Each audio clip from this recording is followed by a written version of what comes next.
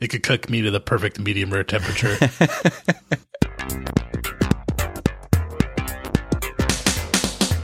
Hello, everyone, and welcome to Irenicast. I'm your host, Jeff, and with me, as always, is my co-host, Alan. On the first and third Tuesday of every month, we bring to you our perspectives on theology and culture from a post-evangelical lens. Thank you for joining us for another conversation to provoke your progressive Christian imagination.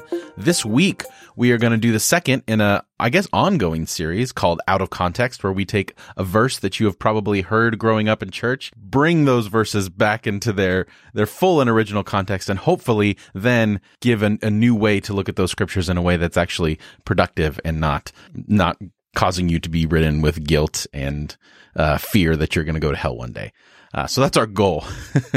The verses we're going to be looking at are Revelations 3:15 through 16. It's the old hot and cold. If you're neither hot nor cold, we'll spit you out of my mouth, but we'll get into that in just a sec. And then for our segment, we're going to be talking a little bit about ourselves. We used to have a segment called No and Jamonin, which was a combination of all of our names. But since it's just Alan and I, we're just going to go, Jaff. we're just going to skip the celebrity name. Let's call it on the fly brainstorming right here. We're just going to call it a moment with Jeff and Alan. Okay. Introspective, a check-in. I don't know. We'll figure it out. But we're going to be talking a little bit about things that we have in our lives that are making our lives wonderful and useful in ways that we never thought could have happened before. Yeah, so that's our show. Let's get into it. Let me first read this Bible verse that we're going to be talking about today, and I'm sure most of you have heard this in some shape or form. I know growing up myself, I heard it all the time. In fact, it became almost like an idiom within my evangelical experience, where you either are for God or against God. This was one of the verses that really epitomized that. So it says this. It says Revelation chapter 3, starting in verse 15 and then ending in 16. And I'll be reading from the Common English Bible. I know your works. You are neither cold nor hot. I wish that you were either cold or hot. So because you are lukewarm and neither hot nor cold, I'm about to spit you out of my mouth. Alan, how have you heard those verses used in your past experience? At summer camps. Right? This is the altar call verse. Actually, I'm glad you said altar call, because that is something I wanted to talk about. But rather than it being a cynical aside to say that some ways of using the Bible may be more incorrect or wrong, like, I don't want to just put myself as an authority on the Bible and everything everyone else thinks is wrong, because there's too many people who are like that, and what the readers bring to the text actually really matters. So there are different ways of reading the Bible and different ways of using the tradition that are more faithful and less faithful throughout time. You look and you see how even the writers of the Bible themselves reuse old traditions for their new times in very pragmatic ways. And so I wouldn't want to say someone's wrong by taking what they're reading and applying it in a certain way. I think for me, I'm still interested in like the original context of what's being said. For me, there's like a football field worth of information, a range of possibilities when we read something, right? And making authors say something that they're not saying is just disingenuous to me. So yes, we can apply and take texts and use and think about them in different ways, but like what the author was originally attempting to say is a worthy endeavor to kind of rediscover. And in this case, this verse was never read in context for me. I mean, we were a biblical church, but whenever this came up, I put air quotes biblical. When this verse came up, it was always just, you either have to be hot for God. That sounds so bad. Or cold. And God can use you if you're cold, because God can convict you. But when you're halfway emotionally available to God and halfway not, God will spit you out of God's mouth. You can't serve two masters. Right. Yeah. So lukewarm, I think the word lukewarm was used a lot. I mean, we sing songs, I don't want to be a casual Christian. How'd that go? That was exactly how it went.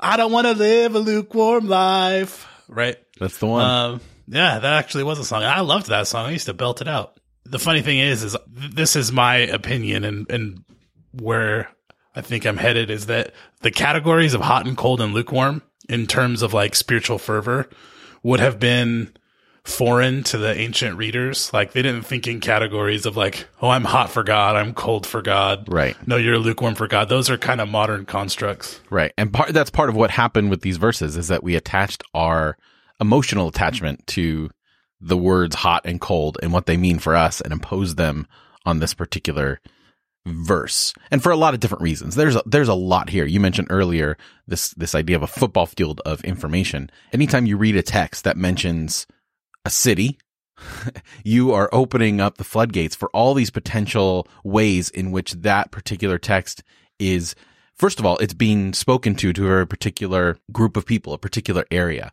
And just like any of us who grew up in a small town, we know that there's, or any town really, we know that there's the experience that we have growing up, and we know that there's this backlog of stories that we're exposed to when we're living in a certain area for a long time, whether it's a local urban myth or a local urban legend, or we know that there's certain landmarks that have significance to people who live there that have no significance to people that are away from there. So all that stuff, when you think of an area, has to come into the conversation, especially when we're talking about scripture. And this particular area is no different. So just for quick context, in the beginning of Revelation, before it gets into all the stuff that Revelation is known for, it starts with very specific letters, very specific calls to local churches, 7 different churches to be in fact. These are John, or whoever really wrote Revelation, is writing to these churches and giving them very specific and very personal, what would you say, advice. Yeah. I want to jump in there real fast. They're all written to the angel of the church, right? Like every single one. Whenever I read the New Testament, whenever it says angel, I always substitute it for messenger in my head, because they mean the same thing. You interpret the Greek word angel, either messenger or angel, and too often we're like, oh, to the angel, to the angel. And Revelation, I guess it can sustain like a divine presence sort of thing, because it has lots of really rich imagery. So it's fine to say to the angel, but for me in my head, I just put messenger. So to the messenger of the church in this city, to the messenger in the church in that city. This is obviously written with the intent of being circulated. Right. So there's a lot of different avenues in which you can do this. So if it doesn't mean hot or cold in our particular terms, in the way that we know it to mean, in your studies, what have you encountered in terms of what does it mean when it's talking about hot and cold? If it's not talking about religious fervor or passion or whatever. I think there was a really big push in the last 100 years to try to attach historical points of interest to things that are being said here. And they may or may not be true. I remember sitting in Bible class in my undergrad and hearing there's these 2 avenues of water that come into Laodicea via canals. Right. And one of them brings it from a hot spring. One of them brings it from this cold water source. And the problem is, by the time it gets to the city, it's lukewarm. Either it's heated up or cooled down. And so it's actually talking to something within the city, and it might be, but I think the point stands regardless. Whether the author knows about the aqueducts in Laodicea or is trying to make that connection, the point being, cold water for ancient people is useful and hot water is useful, right? And the idea behind all of it is just, you're not useful to me. That's the point. Not that you're hot for God or cold against God. Hot for God is really going to bother me. I think I should stop saying that in the rest of the episode. Well, that's the subtitle of the episode. Out of context, hot for God. Oh, God. Oh, dude. Maybe it should be. That's brutal. But yeah, I mean, the thrust... the thrust of the passage. I'm like Tobias Funke. That's my curse. This has always been. The main idea behind the passage is that you're not useful to me, so I'm going to spit you out of my mouth. There's no reason for me to even be working with this community of people who say they follow Jesus, but really they're not working in a useful way. And I think within context, Jeff, and I know you agree, it brings out a lot more meaning. The idea is, it absolutely does. Yeah. I know your deeds. I know what you're doing. And specifically within the context of this verse, he's speaking to a church that, regardless of how much stock we put into the idea of 2 canals coming into this particular city, it's a rich city. So yes, if that water's coming in lukewarm, these are the rich elite type of people that are probably not going to tolerate anything else but the good cold water, the best of the best, or the best hot water for bathing or for drinking or whatever, right in the middle. And I think that's an important thing, because a lot of times when we break these things down, you're going to, one of the things you're always going to find is that there's some kind of either power dynamic at play behind this critique. So this is kind of a, what do you call it? A judgment, whatever. Right. It's right? a judgmental. So it's calling out this church, and it's particular because if you continue on with the verses, it says, after all, this is verse 17, after all you say, I'm rich and I've grown wealthy and I don't need a thing. You don't realize that you're miserable, pathetic, poor, blind, and naked. So this isn't just like the things that you're doing in usefulness. There seems to be an underlying context of what could be useful and what couldn't be useful. Well, your wealth. In verse 18, It says, my advice is that you buy gold from me that has been purified by fire so that you may be rich, and white clothing to wear so your nakedness won't be shameful exposed. Clearly, the writer is not talking about like specific nakedness, but talking about how you've adorned yourself with your wealth, with your reputation, with whatever. Meanwhile, people around you are suffering. And we know the city was rich because there was a natural disaster and the Roman Empire stepped in to help out. They actually said, no, we're going to rebuild it on our own because we have enough resources. That's one thing that I read. Another like historical antecedent. Have you heard the salve for your eyes thing? Some like older commentators would say that there's this thing called Phrygian powder that they would use to like heal people's eyes. Yeah. Aristotle makes a comment to it, but that's like hundreds and hundreds of years before this is written. So I don't know how like actually connected to that it is. It might be. Maybe they were known for exporting certain things. And the idea is that, regardless, there's this reversal, right? I'm rich. I don't need anything. And, the message of the New Testament writer is like, no, you're actually super wretched and poor. You've got it all wrong. You're looking at it backwards.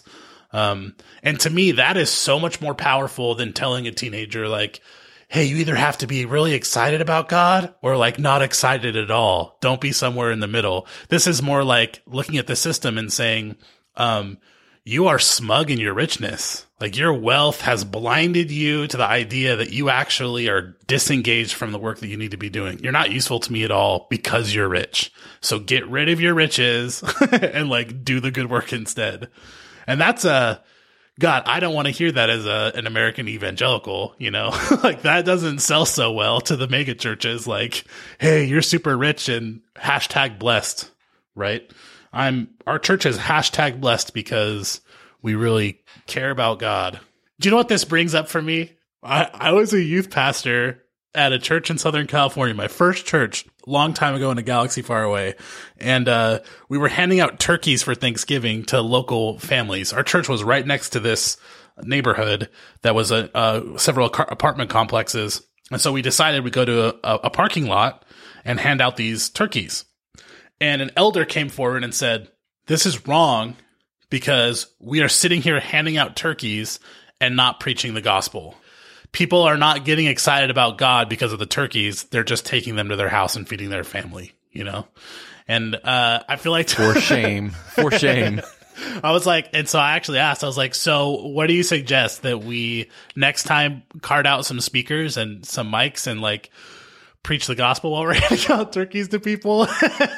You should stick tracks in the cavity of the turkey. And so, and for me, this text gets weaponized against things like, the social gospel that people say or whatever, because they say, no, it's about being on fire for God. Not usefulness comes later, right? As long as you seek first the kingdom and then, all these things will be added to you. Like there's some elements of that makes sense, but this text is not so much like be on fire for God. This text is like be friggin' useful and like do the good work. You as a church are saying you've got it all figured out. You already are on fire, right? Like you're rich. You've been blessed. You're totally in connection with God. But the truth is like, no, you're not being useful. And it's so weird that it takes the total opposite force. Well, because I think it's a byproduct of what I call concordance theology. And I remember doing this when preparing for a sermon, preparing for something that you're teaching, you have this idea of what you want to say. And then the next thing you do is you go to the back of your Bible, to the concordance, and you find words that apply with the idea that you already have.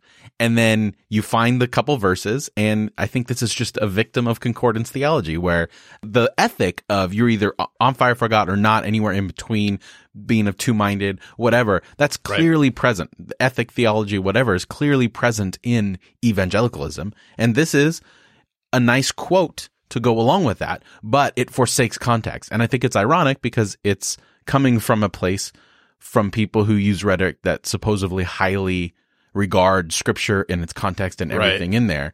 And you could say that that's sort of true because Paul kind of does that, right? In some of his requoting of the Old Testament, he has an idea and he takes words that fit really nicely from the Hebrew scriptures and kind of put them in there. Yeah, but I think call that midrash. Right. That's what he would do. And I think for us, it's not necessarily that the concordance theology thing, which I think I do have a problem with, but we could do the same thing with an ethic that we think is very much present in the gospel, right? Like everyone does this, right? Left, liberal, conservative, evangelical, Protestant, mainline, whatever. But the idea here is we're starting with the idea that this verse has been connected to. And it's that idea that you were saying earlier that discredits a social gospel, that discredits doing practical, real things to help people, that all that stuff is less important than just having an emotional connection or an internal relationship or whatever we want to call it. And that very idea is probably what was a contributing factor to most of us leaving evangelicalism, because it proved to be more exhausting than it was worth. The sad thing is I've found myself more useful when I have more say in my faith processing, like how my faith interacts the world around me and how I construct it. When I'm more about the business of doing that, and I'm less assured that I'm right or I'm rich or I'm #blessed, but I'm actually like wrestling with God and wrestling with the Bible and wrestling with doubt, I find myself in a more useful place to connect with real people in real situations. And so this passage means a lot to me just because it has the opposite effect of what it seems to intend. And you said this was the altar call passage, right? Yeah. I want to jump in on that, but would you explain for maybe someone's listening for the first time and maybe they weren't evangelical, what was your altar call sort of experience growing up? We didn't have them in my church, but I went to your church and I saw a few. So I was I grew up in a Pentecostal setting. So the idea of an altar call was it was basically the end of whatever the sermon was, and the sermon was usually the last thing in an order of service, whether it was in youth group or whether it was in church. And the altar call, number one reason was to provide an opportunity for someone to come to the Lord. But then number two, for anyone else that was already Christian to come and respond at the front of the church to whatever message was being given. And usually the poll to get you there was the final prayer of whatever sermon it was, sometimes applicable to what was actually said in the sermon, other times not. But it was a poll, and it was usually a guilt trip poll, right? Like, you don't know what's going to happen. This is the one that, like, I would say 80% of the time, it was something along the lines of, you don't know what's going to happen tomorrow. You could walk out these doors and on your way home get hit by a drunk driver and not know where you stand with God. But now you have an opportunity, and it was a matter of coming down and giving your life to God. And this idea of hot or cold was applied specifically to the Christians in the room who may have backslidden or may have, masturbated that week or whatever, and to come down and seek repentance, and everything will be forgiven. So, if you die on the way home, you'll be good to go. And that's what I mean when I say the altar call passage. Cause I miss the altar call. Yeah. I loved that opportunity of reflection or some kind of spiritual exercise after you were hearing something. And it's something like there being a physical, real world response, like even if it's walking 10 feet to the front of the church, to see like some sort of give and take and some sort of like response is a powerful thing. I saw it done in a really uplifting way for me at a church in Oakland. Yvette Flender, she's the bishop of a church, a UCC church in Oakland, and she kind of did one that was kind of similar at the end of hers, but it wasn't a guilt trip. It was more like an invitation to some goodness, and it was actually really powerful. It is. I think it still can be in very ways. So I certainly don't disparage the altar call, but I'm talking about the guilt trip, the verses like this that are used to pull you into some kind of unneeded repentance and embrace guilt and questioning more than anything else. Because you talked earlier about that idea of how you find more freedom in the idea of being useful and not useful. I mean, how many times did we have to go back and reframe something we experienced, whether we did the right thing or the wrong thing, because we were worried about being in that like sweet spot of God's will or being hot or cold or whatever. And right. It was exhausting. It was exhausting, especially as an adolescent. This passage to me is just like, do good. Right. Whether you think you're in the right way or not, whether you think you're #blessed or not, or in God's will, don't be about that. Be about actually pragmatic goodness. And that's what matters. The reason I wanted to talk about altar call, did you know that some of the early evangelical altar calls for like the big tent meetings and stuff were actually framed off of fascist Germany youth events? What they would do is they would place people in the crowd strategically. So when they started doing the altar call, they would get up, not because they have this internal experience, just because they're, volunteers who are there, and they would start walking forward. And if you do it in such a way, you can create this massive momentum of people feeling this pull to come forward. And so like they'll come forward and kneel down. And so like some of the means to get this emotional response are no good. They're like, they literally come out of the fascist handbook, or they're just not honest and they're manipulative. Well, they come out of the human handbook, right? They're manipulative, and we can play on those things. Well, I mean, like I'm an emotional person, and in my relationships, like other people's emotions mean a lot to me. But with my personality, there's like a fine line between manipulating someone to get them to feel better, or to take care of them, or like let them know they're loved, and just being honest. And I think that in my faith, my emotions toward God really matter. I remember in my preaching, I shared in a preaching class my sermon with another student, and we read each other's sermons, and he was like, "This just doesn't speak to me." Basically, the gist of all my points were like, and this really, really, really, really, really matters, right? Like I kept like adding all these adjectives that were like supposed to be super forceful, and they're forceful for me, but to this other person who's not wired like me, it didn't matter as much. So I'm the kind of person that the lukewarm, hot, cold thing really speaks to from the evangelical background, because like my feelings are the center of really who I am and the center of my relationship with God. And what I need to be told is like usefulness matters. Pragmatism matters.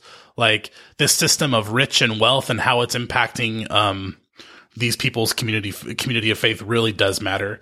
And I don't want to discount anyone who has feelings of excitement about serving God.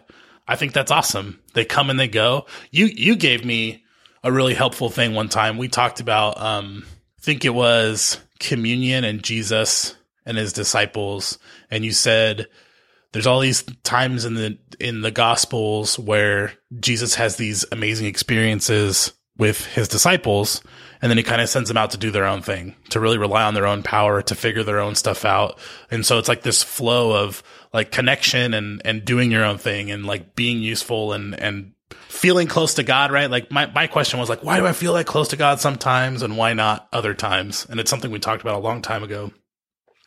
And I think that the message, whether you feel like you're totally connected to God or not, is not necessarily what matters. What matters is the work that you're setting out to do and like how it's impacting people in the real world. And that's the problem, is that I don't know about your experience so far in more of a mainline progressive liberal church or whatever, but that question or that desire or that thought of, am I connected to God, is almost non-existent. I know. And that's frustrating for me too, is because I do think it's important to kind of have that, I don't know if you want to call it a zealousness or a fervor for some kind of faith. And I don't even know how to describe what that looks like, but that emotional thing of what hot or cold initiates from an emotional standpoint is, I think it's a good thing. And I think it's missing. There's almost especially because the work gets hard. Right. It gets and hard. It does. Or it gets habitual. Like it's just, it almost like you've done it so often and so much that it's void of meaning, and it's void of connection with the people that you're providing that work for in the first place. That it becomes more about the work than the connection that you have to the people who are benefiting from the work. And that's a frustrating thing is I feel like this whole journey of ours, we're just caught in the middle. Like, like we don't want to be in that old way, but there are parts of it that we want to bring over, but those parts aren't really existent in the place that we're at now, and kind of, talking about lukewarm. You sound like an adolescent. That's what we sound like, is we're like, we've left this, we're in this now, we're not quite like home, It's not just us though. There are, I want to say, millions of people who have left evangelicalism, and they're like trying to go to something different and they don't know what it looks like. And they're not necessarily finding what they need in mainline traditions. So it feels like there's a becoming right now, like a weird in between space. And it's frustrating, like working in a church, not as, you're in a position to enact more change as the lead pastor or whatever. But I'm a director of discipleship or associate minister or whatever, and trying to convince people, because numbers are declining. People are like, well, what do? We want to bring people in. And there's this whole group of people that are looking for faith experience. They're looking for, maybe even not necessarily actively looking, but would be open to coming into a church setting. But there's this lack of understanding, because honestly, I've heard more disparaging things to the way that evangelicals do church and that spirituality, that if I was in that place, I wouldn't want to go to the church that I'm at in certain ways, because it's like all the things that I love, you just said, are horrible, and all that kind of stuff. So I feel that too. There's a huge ragging on evangelicalism in general that discounts all of the good experiences that people have had. Right. Yeah. I felt that too. And I think it took us a time to get to that place where we could accept and long for those things and not reject everything. But I think that the use of this verse, this idea of hot or cold, you're either for God or against God, for me did more damage and created more needless struggle, internal struggle than I think was necessary. Yep. You know what should have happened? Leaders should have used this exact verse, this exact like little plea to the Church of Laodicea to tell you, like, hey, it's okay to struggle with doubt. It's okay to like work through your faith and to feel maybe one way or another way, because it doesn't necessarily matter how you feel. This church here, they felt great about themselves, and look where they were at. Right. Like, you should just be about the business of doing the good work and like, and struggling through all that on your own, because God can use that. God can, and think about it. Think about all of the instances in our tradition of these conflicted people being used by God. How many people who were satisfied and complacent and knew they were in the right, like, did all the good work?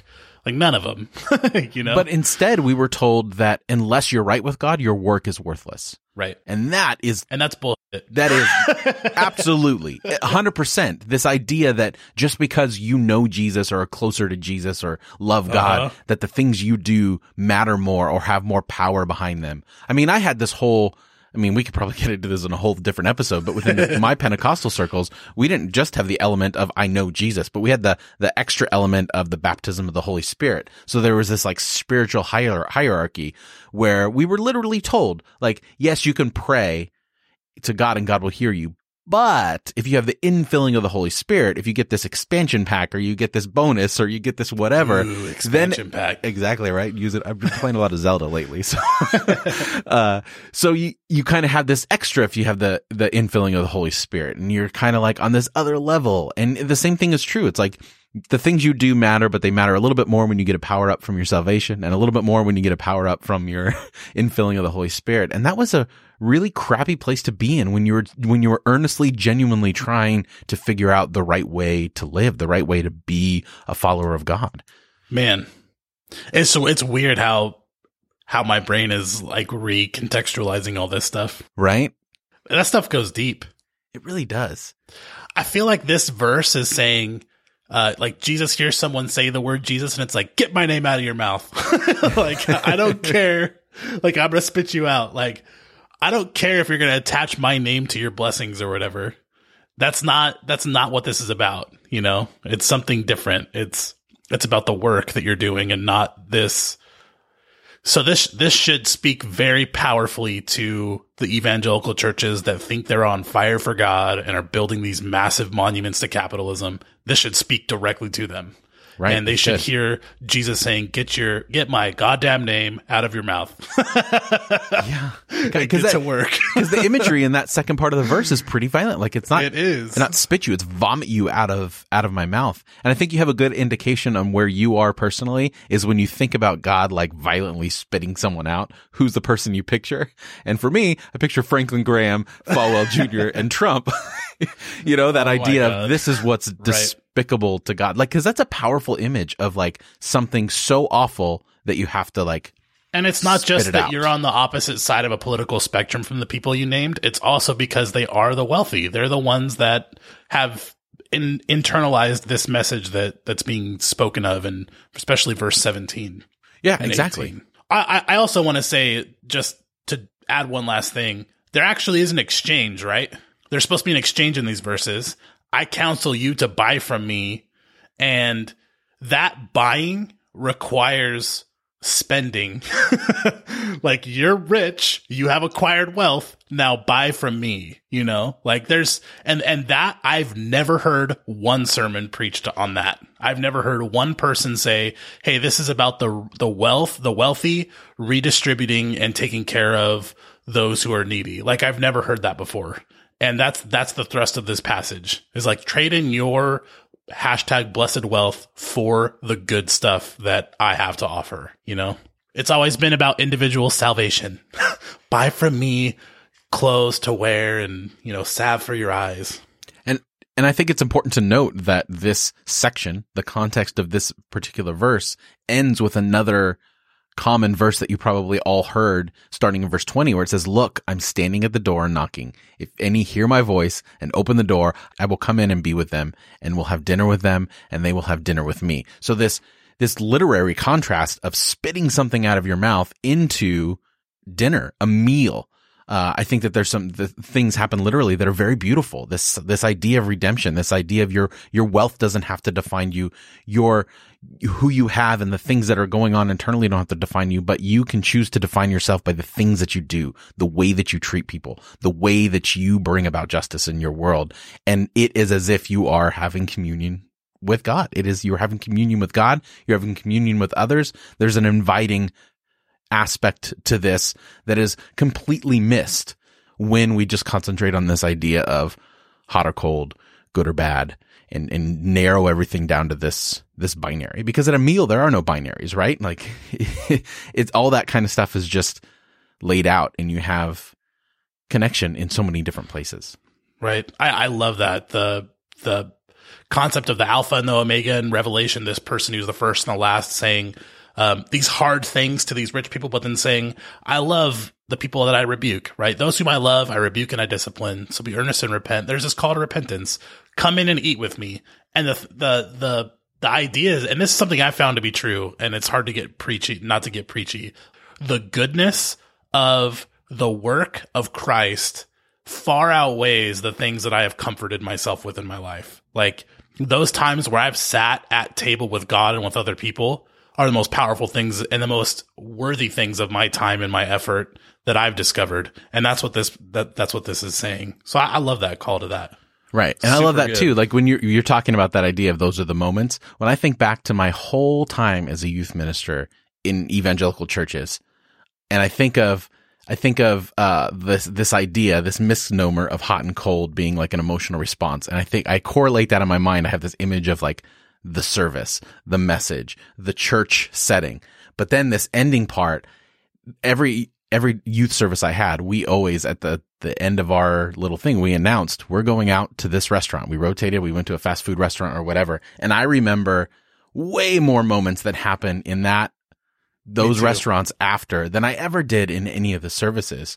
And I think that image of, it's weird. Like, I'm having kind of weird, like, weird, like, flashbacks. And again, like you said, recontextualizing my past when I see that idea of how this so relates to all the effort in evangelicalism that I put into the service, the idea of whether you're right or wrong with God, and not enough service into that last part about having meal and inviting and connecting. And, wow, man, might tear up here a little bit. Like, they're so powerful to have those images of connection as opposed to division. Taco Tuesday is a very spiritual thing. It is. Very powerful thing. Magical. Oh, yes. Yeah. So any other final thoughts on this particular passage or the negative or positive things that have come out from it?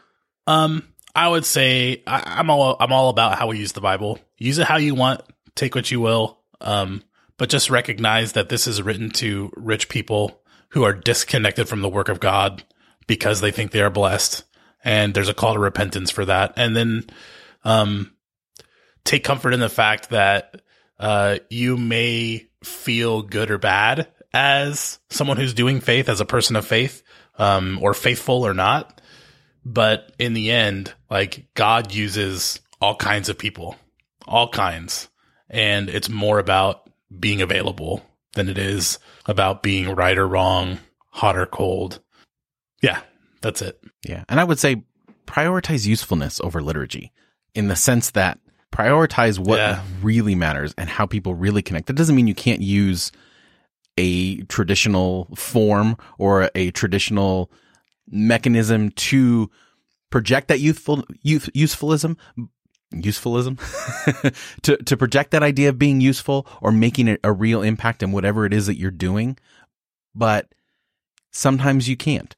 And if you prioritize the usefulness over the idea of this is how it has to be, or this is the ways in which we experience God or experience spirituality, the usefulness of it matters. If we're doing something out of just pure liturgical reasons, and when I say that, I mean like this expression of something that's going on internally, I think that there has to be a marrying of those two things. And I think that overall Scripture teaches that again and again and again and again is we're not just burning the thing down to burn it down. We're burning it down because it's perhaps lost its usefulness. And it's not just about being relevant. That's not what you're saying. Right. It's like there is no way of doing faith other than faith in real time. You know, like as things are happening around you, as it's important. That's how it's always been from the very beginning. Every single person you're reading, every single person that came before you, it's exactly what they did. And we're no different. Yeah, it's a commentary of sorts of what's already happening, and that's where our focus should be.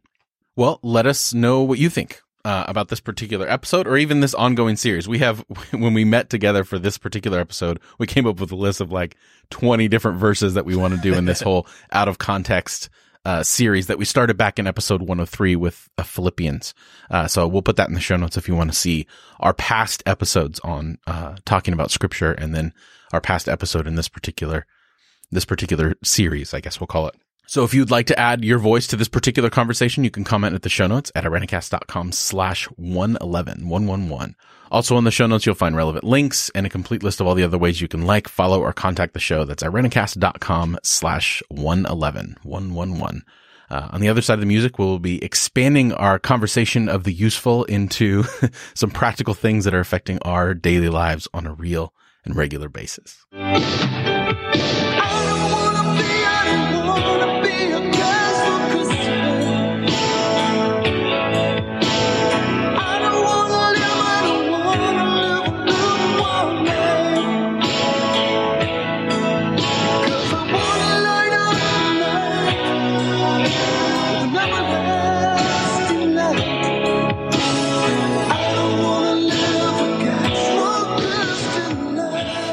Well, as we said at the top of the show, we don't have a name for this particular segment, but we thought it would be just a good idea to I don't know if you've noticed lately, but we've been trying to connect more our segment with our conversation, at least even if it's just a thin thread of connection. But we figure since we're talking about a scripture that highlights usefulness and doing good work, we thought it would be great to kind of just share our lives a little bit with you and talk about something in our lives that has come into our lives that is useful, that has been more useful to us than we might have expected, and how perhaps we're at a place now where we can't live without this particular useful thing. And something that we found useless, right? Well, I have one. Yeah, I can go that route too. There's a lot of something you're gonna spit out of your mouth. Things, not people, right? Jeff, people have problems. People aren't problems, Jeff. I mostly believe that. I heard that in my counseling class in seminary, and I was like, I know that's, I was like, hey, I think that's true. But what about everything I was taught in church? Like, people are the problem. People are the problem. They're depraved. They're sinful. Yes, and I'm they're not kidding. Like, useless it was without a crisis. Yeah, it was a crisis of faith for me, being like, people aren't the problem. People have problems. I was like, that goes against everything I was taught about original sin and repentance and everything else. It's just so weird. Anyway, okay, so something useless or something useful. Jeff, do you want to go first for your something that you find extremely useful in your life? I do. It's going to be something in your kitchen. It is going to be something in my kitchen. 100%.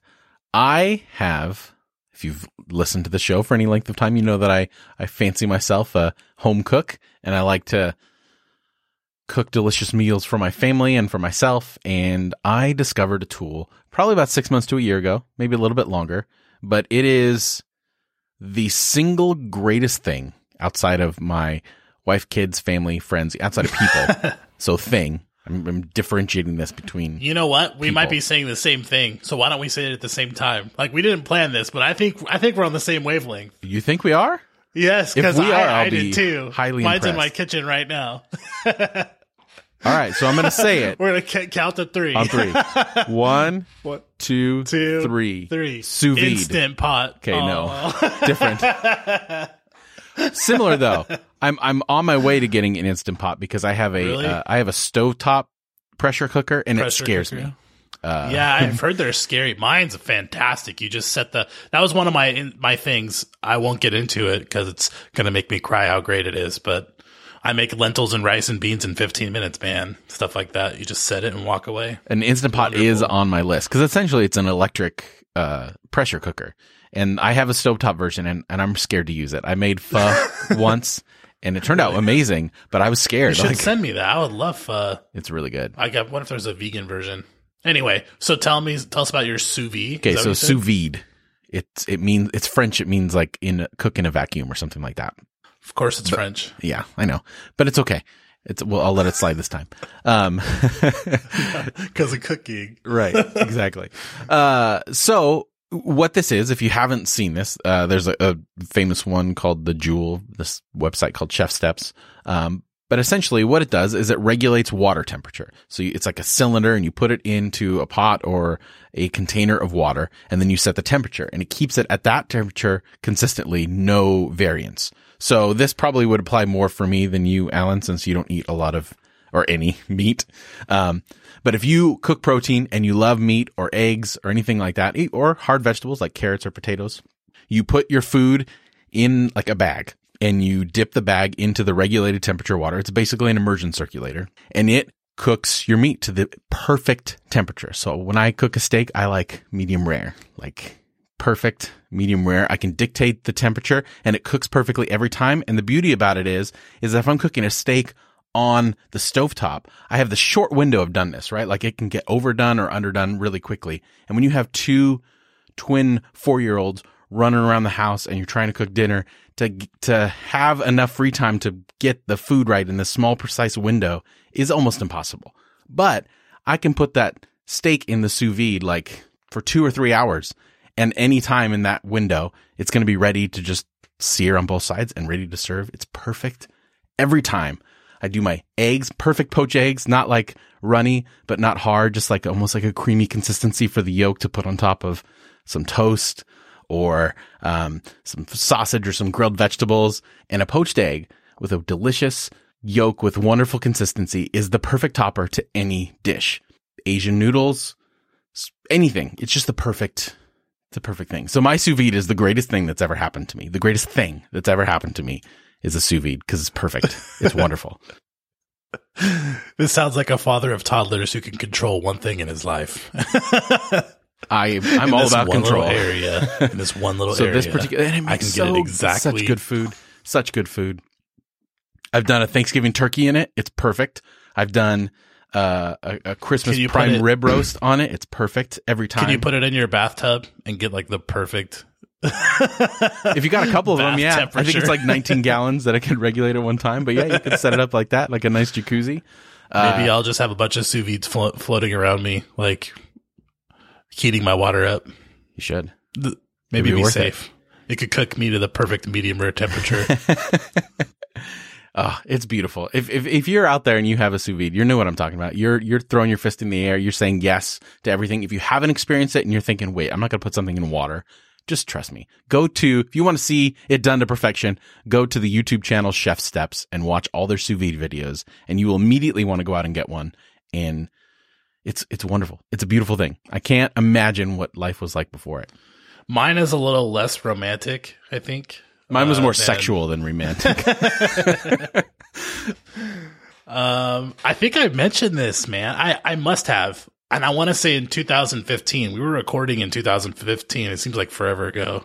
And I know I mentioned it in some episode, but my favorite thing, most useful thing in the world is the water pick that I have in my bathroom. I have a vague recollection of you mentioning this. I hate flossing with a righteous vengeance. It's the worst thing in the world. Feeling like strips of string breaking between your teeth is like the grossest. I don't know. I hate it. Okay, I'm going to get super personal here for a second. I was diagnosed with a disease by my dentist a couple years ago. They were like, you have periodontal disease. The bone is receding from your teeth because you're getting old and, you're probably drinking too much soda and stuff. This was years ago.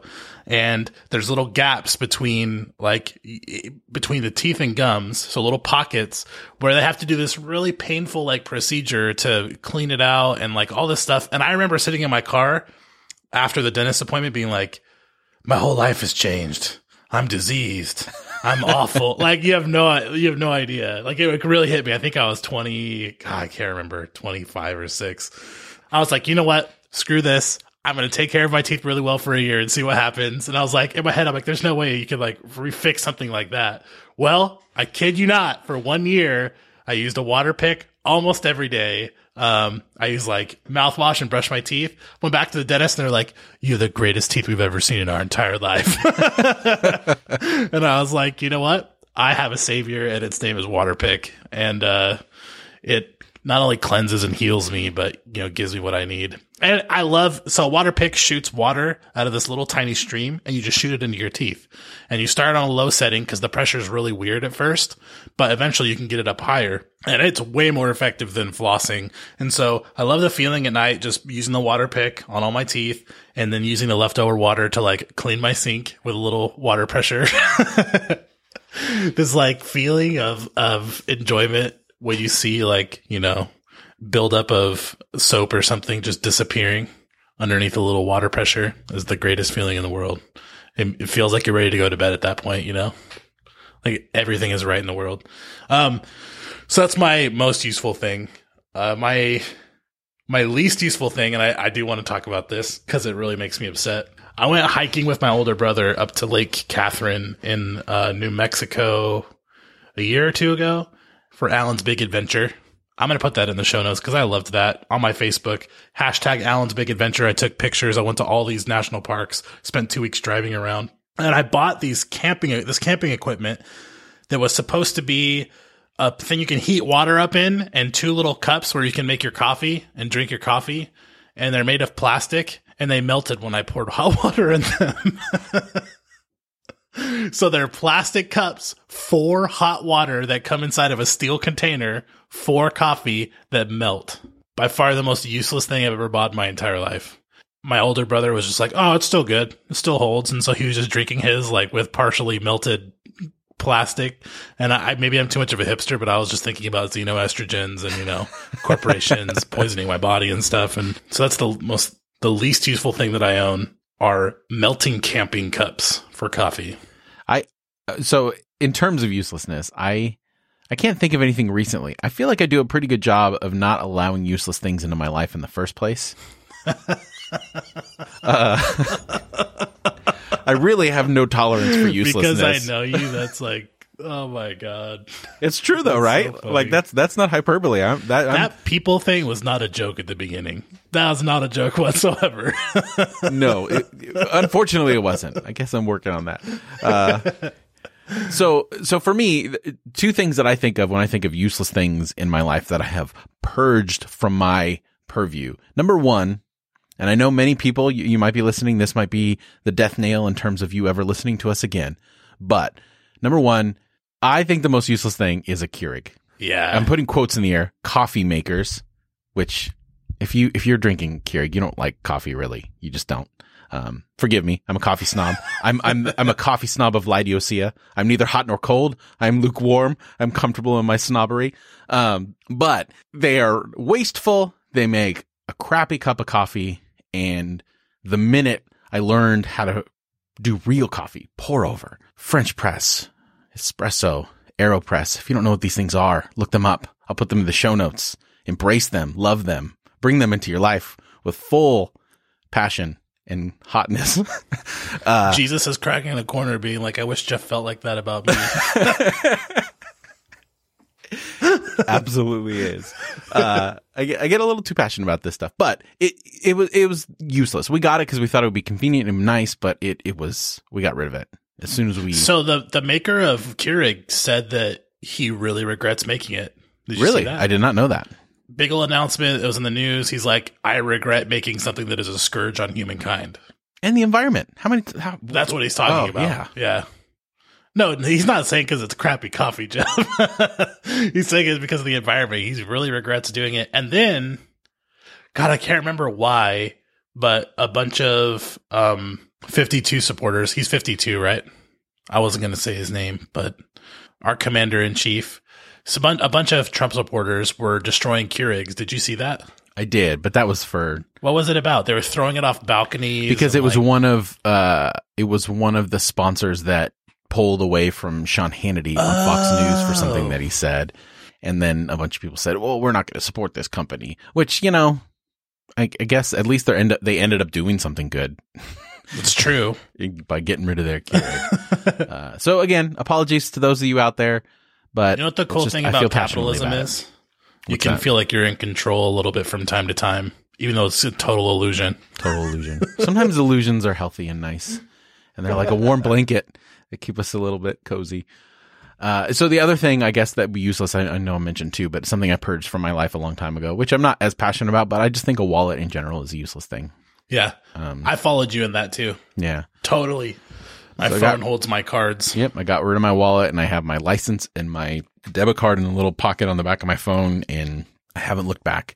And now I don't even need that most of the time because I can use Apple Pay or something like that. So yeah, I'll be looking forward to the day where I don't need car keys and I don't need a wallet because it's all on my phone, or not even my phone. I can do that on my watch also, which is a beautiful thing. Yeah, my nephew just recently asked. He's like, "Hey, Uncle Alan, do you have any change?" And I told him no. And he said, "Can I see?" And I was like, what the heck? How do I show you something that I don't have? He's like, well, because he didn't believe me or whatever. And he's like, just in your wallet, in the change area. And so I had to take out my phone and show him, no, I have cards and the change area of a wallet. I forgot about that. It only worked if you had a Velcro wallet. Otherwise, it would just spill out all over the place. What about those little plastic picture holders that you would like slide in and have all of your favorite pictures of people and flip through them? Does that seem so? Dude. I don't. I saw someone the other day pull out their wallet and their pictures were like that thick, and right. and they're holding their wallet and their cell phone in the same hand, and I'm like, why do you have all those pictures? That makes no sense. You're just carrying that around on your ass cheek and like making things uncomfortable everywhere you go. My older brother used to have like I want to say like a foot thick wallet, and he'd put it in his back pocket and he'd like sit sideways every single time he sat down. And I'm like, there's no way that's good for you. You know what? You should get a cancer causing cell phone and put it in your front pocket near some area. Never mind. I feel passionately about that too.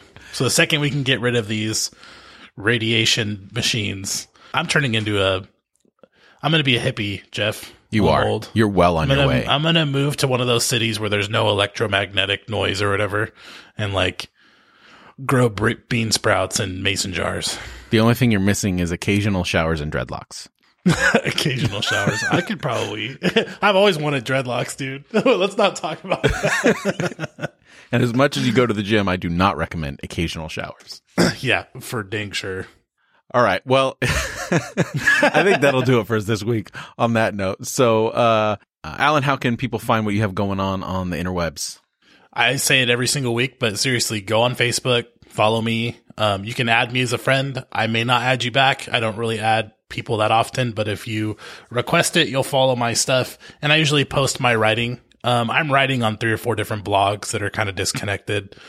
I think this upcoming month for my Intersections group, that's a group that does basically what Jeff and I do on the podcast, but with a bunch of people talking about their experiences of leaving evangelicalism, what they found to be life-giving, like where they're at, processing faith together in a really cool and open and confidential space. We're actually going to have Jeff and Adam, a co-host of Divine Cinema, which Jeff will mention in a second. They're going to visit Intersections and come and see what it's all about, and hopefully record some of my colleagues, my coworkers who helped me in that sphere. So an episode will be coming out about Intersections pretty soon, and there'll be 6 of us discussing what we're doing, and it's super cool. So I'm excited about that. Yeah. So look for that in the next probably couple of months. We're going to do like a roundtable style to talk about that particular mode of kind of doing what we do, like Alan said, doing what we do on the podcast and inspiring others to do that in real life. Connecting. Also, this is something I don't share on Facebook, but I started a blog called Mud Before Blood. It's a WordPress blog. Mud Before Blood, because I would eat animals to survive. I just want to say I'm not, what do you call that? A radical or a whatever. I'm not a radical. Fundamentalist. I'm not a fundamentalist. I would eat an animal to survive, but I'm vegan because I can be. Because it's possible. Because the only thing between me and veganism is like my taste buds. That's it. So that's why I've chosen to become a vegan. It's been 1 whole month. Jeff, I get to tell you that. Like 1 whole month. I was a vegetarian for 2 years. Now I'm vegan and I'm going to the gym every single day. And I'm actually writing to a blog about it. So if you want to find that, look for Mud Before Blood. Sounds good. And you can follow me on all the socials at Jeff Manildi.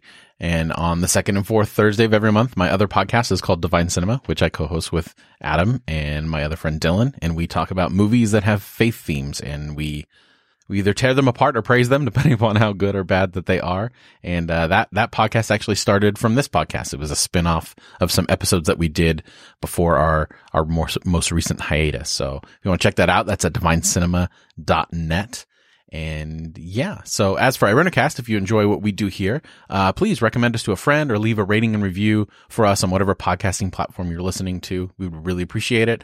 Or you can take your support of the show to the next level. Consider going to irenicast.com/Amazon before you make your next purchase, and then just shop as usual. By using that link, we'll receive a small percentage of your purchase without any extra cost to you. That'll help us a little in covering some of the costs associated with running the podcast. That's irenicast.com/Amazon. So for this week, I'm Jeff. I'm Alan. Thanks for joining the conversation.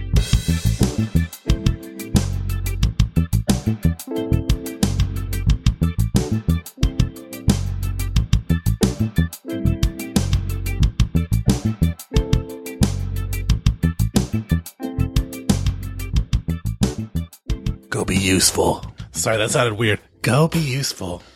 Go. Go be useful. Woohoo! There you go. There you go. That's the one.